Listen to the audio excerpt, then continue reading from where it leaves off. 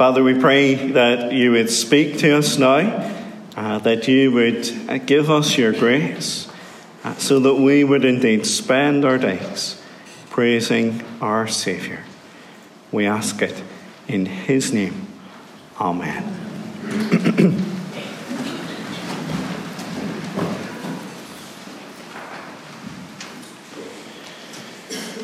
School's out for summer. And for some people, school's out forever. For most pupils, the seemingly endless school holidays will soon come to an end, sorry to say, and come the end of August, they'll be back to the same school for another year. Some, though, will have left their old school behind, but have the prospect of a new school come the autumn, whether that's junior high or senior high or college or whatever it might be. But some will have finished with school altogether. Some pupils, but also some teachers have finished. I think at the schools that I went to every year, there seemed to be some teachers leaving at the end of the school year. And normally, one of the words that is used about teachers when they're leaving, when they're, having the tributes paid to them, is that they were devoted. And we know what that word means. They were committed to educating their pupils, going above and beyond in the task. Or think of some of the other times that you hear the word devoted. Speaking of someone as a devoted husband or wife or parent, they're all in at living out that relationship completely. Or think of a devoted sports fan. They'll make sure to never miss a game. They'll go to support the team. They are devoted to it. The question I want to ask this morning is this: what would it look like for us to be devoted followers of Jesus? You see, you could be a teacher, but not really care very much about the children, not be devoted. And maybe from your own education, you can think of one or two teachers a bit like that. Some husbands and wives and parents are far from devoted. And some sports fans can only be fair weather fans. They'll either only turn up if the weather's good, it's not raining, it's not too cold, or if the results are going well. Fair weather fans, not really devoted. And we might follow Jesus, but actually not be very devoted in our following. So what would it look like for us to be devoted followers of Jesus?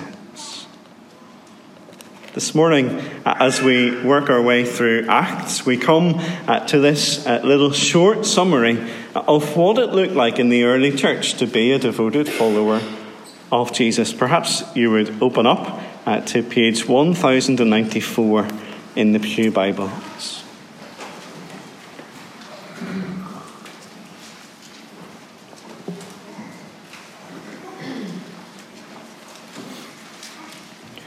Already in Acts chapter 2, we have heard about the events of the day of Pentecost, when the poured out, promised Spirit gave power to proclaim the prophesied Saviour. And as Peter preached the good news about Jesus, in the power of the Spirit, how he is the Saviour, the Son of God, about 3,000 people accepted his message, were baptized, and were added to the church's number. But what happened next? They started the day with a group of about 120 believers, and now they have an extra 3,000 to deal with. So what did the church do? How did they organize themselves? What were their priorities? And what might that say to us about being devoted followers of Jesus? Now, before we dive into the passage, perhaps we need one extra question to help us navigate not just this passage, but also the rest of Acts, and indeed any time we're reading any of the historical books of the Bible. Keep this in your toolbox whenever you're approaching the Bible and reading the Bible. The question is this: is what I'm reading descriptive or prescriptive? Is it a description of what happened then, and we're not meant to follow it, we're just told that it happened? Or is it prescriptive? Is it something that we have to do ourselves? So that's a question that we need to think about: descriptive or prescriptive? So let's dive into verse 42. And straight away we come across the word of the day, the word that we've already thought about in the children's talk: devoted. We're told there that they, that is these believers, devoted themselves to 4 things. They devoted themselves to the apostles' teaching and to the fellowship, to the breaking of bread and to prayer. And it seems to me that this is the summary of the summary. Sorry, I'll try not to hit the mic again. The summary of the summary. That in this verse we have a description of what is prescriptive. The essentials that we need to be devoted to. And that the rest of the verses then provide the description of how they went about it in those days immediately after Pentecost. As we work our way through each of these elements that they were devoted to, we'll see what that looked like for the first believers, and then think about what it might be like for us here and now. So the first mark of devoted followers is that they devoted themselves to the apostles' teaching. These new believers, all 3,000 of them, wanted to find out more about Jesus and how he had saved them, and how to follow him. And who could they turn to? Where would they find that information? They devoted themselves to the apostles' teaching. The apostles were the men chosen by Jesus, who had been taught by Jesus and trained by Jesus. They had been with him for the 3 years of his ministry and were witnesses of the risen Lord Jesus. And we've already seen the apostles' teaching in Acts chapter 2 as Peter taught about Jesus on the day of Pentecost. And then in verse 43 we see that the apostles' teaching was being authenticated and verified by their actions. It says everyone was filled with awe, and many wonders and miraculous signs were done by the apostles. The signs there, the miracles there, are given to prove their message, to show that they are speaking the truth. But I think this is descriptive. It's telling us what happened then, because we don't have apostles anymore. We don't have those who were the witnesses to Jesus' resurrection.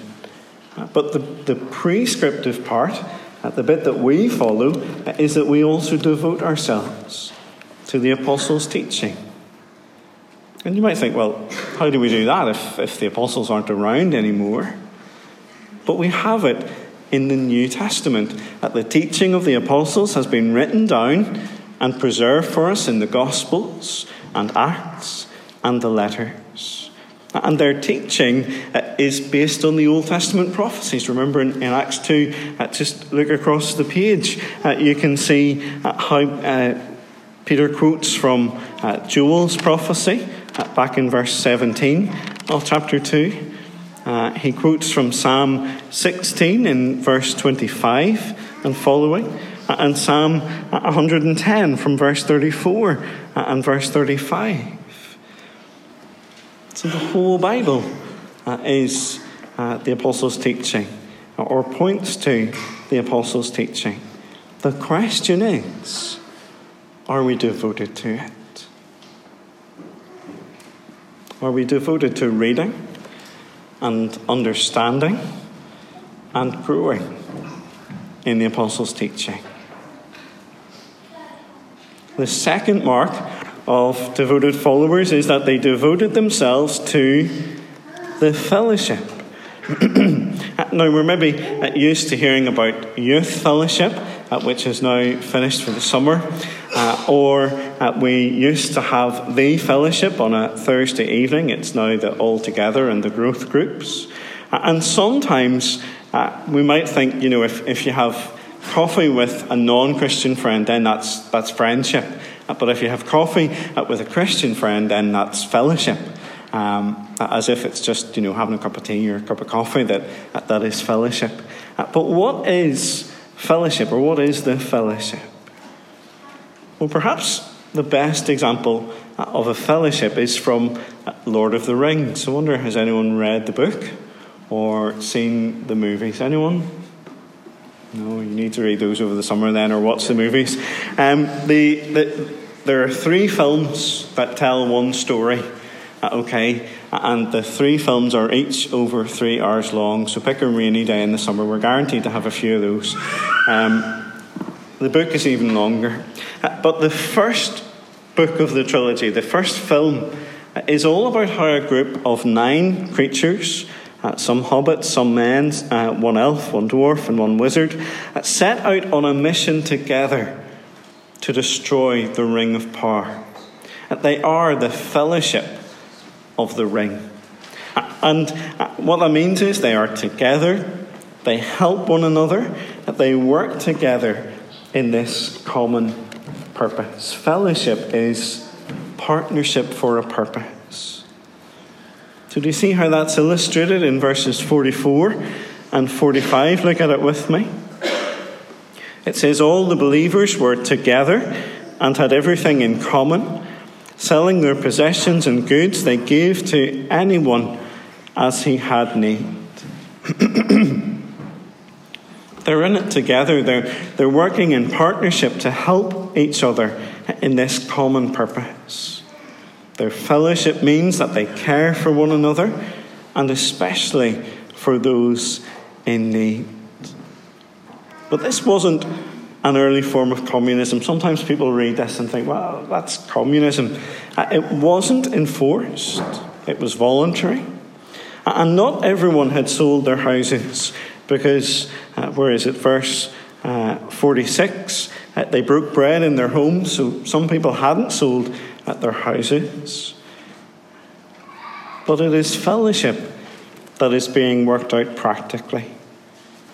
We may not immediately go to sell everything we have as if this is prescriptive, but how devoted are we to one another, serving one another's needs, encouraging one another on this common purpose together? Are we devoted to the fellowship of the believers? The third mark then of devoted followers is that they devoted themselves to the breaking of bread. Excuse me. Now that might simply mean eating together, sharing meals together, as we see in verse 46. They broke bread in their homes and ate together with glad and sincere hearts. But it's also pointing to the breaking of bread, sharing in the Lord's Supper, Holy Communion, Eucharist, whatever we might call it. And actually there's no need to hold them separate. In 1 Corinthians chapter 11, the breaking of bread comes in the context of a meal. They are devoted to remembering and celebrating the sacrifice of Jesus together as they break bread, just as he commanded, in remembrance of me. We may not do it in the context of a meal here, but we do regularly celebrate communion together. Twice a month, on the first Sunday in the morning, the third Sunday in the evening, we gather round the Lord's table as we break bread and drink wine together. But are we devoted to it? It seems to be the case that wherever I have ministered, I did a placement in Marlin and Dollingstown. I did a placement in Rathryland and Ballyward with David. I did, where was I? I was a curate in Dundonald. I was a rector in Brookborough, in Fermanagh. I'm now here. And it seems that in every church, the communion services are always the poorest attended. And I'm wondering why that is the case. Is it because it's a slightly longer service and we might have to wait an extra 5 minutes for our dinner? Or maybe we think we'd be embarrassed if we didn't go up to receive? If you've any wisdom, then do let me know why that is the case. I'd love to talk about it with you, with anybody. But are we devoted to the breaking of bread?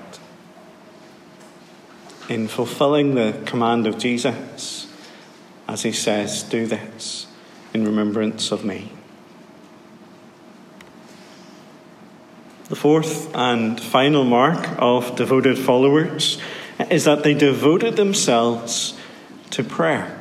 And some versions would suggest that it's not just prayer in general, but the prayers, as in a gathered time of prayer with others.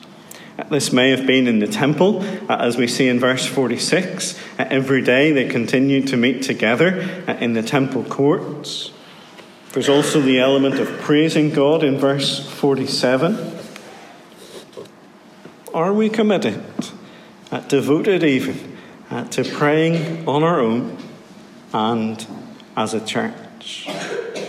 Are there ways that we could do it more, do it better? As one small step in the right direction, you'll see on the notice sheet a new prayer diary. One topic to pray for each day that we can do together, even if we're not together in the same place. Come the autumn, we'll have growth groups and all together starting up again. Opportunities to meet together, to grow and to pray. Are we devoted to prayer and to the prayers? So what might it look like to be a devoted follower of Jesus? We'll be devoted to the apostles' teaching, to the fellowship, to the breaking of bread, and to prayer. It might not look exactly like how the early church did it, but it must certainly include these 4 devotions in some way.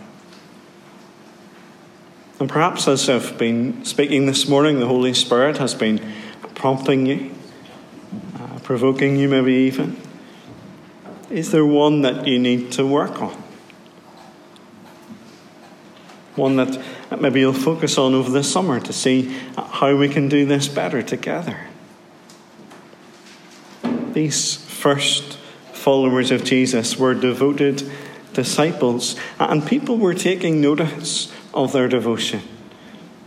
Verse 47 tells us that they enjoyed the favour of all the people, and the Lord added to their number daily those who were being saved. May we be known as devoted disciples, and may we see the Lord adding to our number as our fellowship grows. Let's pray.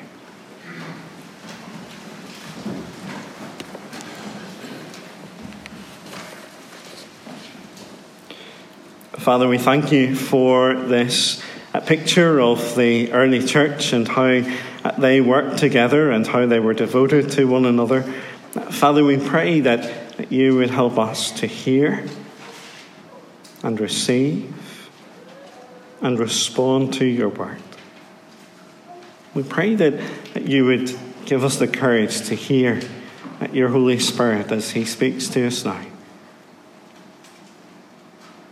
That together we would build one another up for your glory and for our good. We ask this in Jesus' name. Amen.